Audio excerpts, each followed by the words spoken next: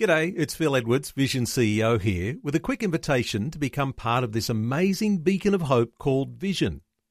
Together we can put our love into action to help people of all kinds build or rebuild their lives on the truth of God.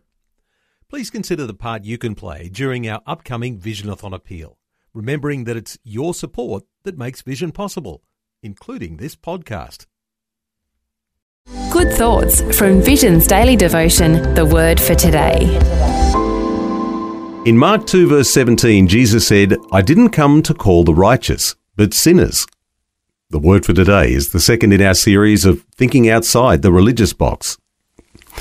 There is a difference between loving non-believers and loving their ways. Paul says in 1 Corinthians 9:22, "I've become all things to all people, that by all means I might save some." So here's a few pointers. First of all, be courteous. Colossians 4 and verse 6.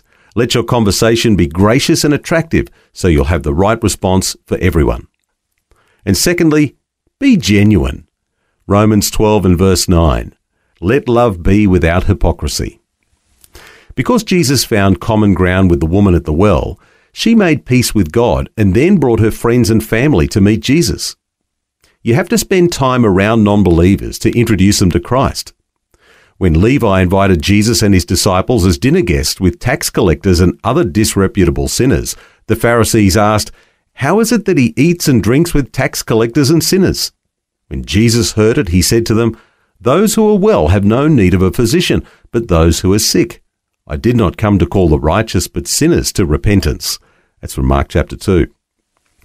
Author Mark Roberts observes, table fellowship signified deep intimacy. To eat with someone was to share in their life and to allow them into yours.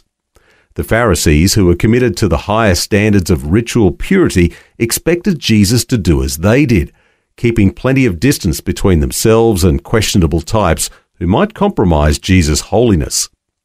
Jesus didn't look down on people, and he wasn't concerned about maintaining a religious facade. He ate with sinners because they needed his help and were open to receiving it. How about you? Are you willing to get your hands dirty? Are you more concerned with what people think about you than you are about those who need Christ? Thinking Outside the Religious Box Part 2.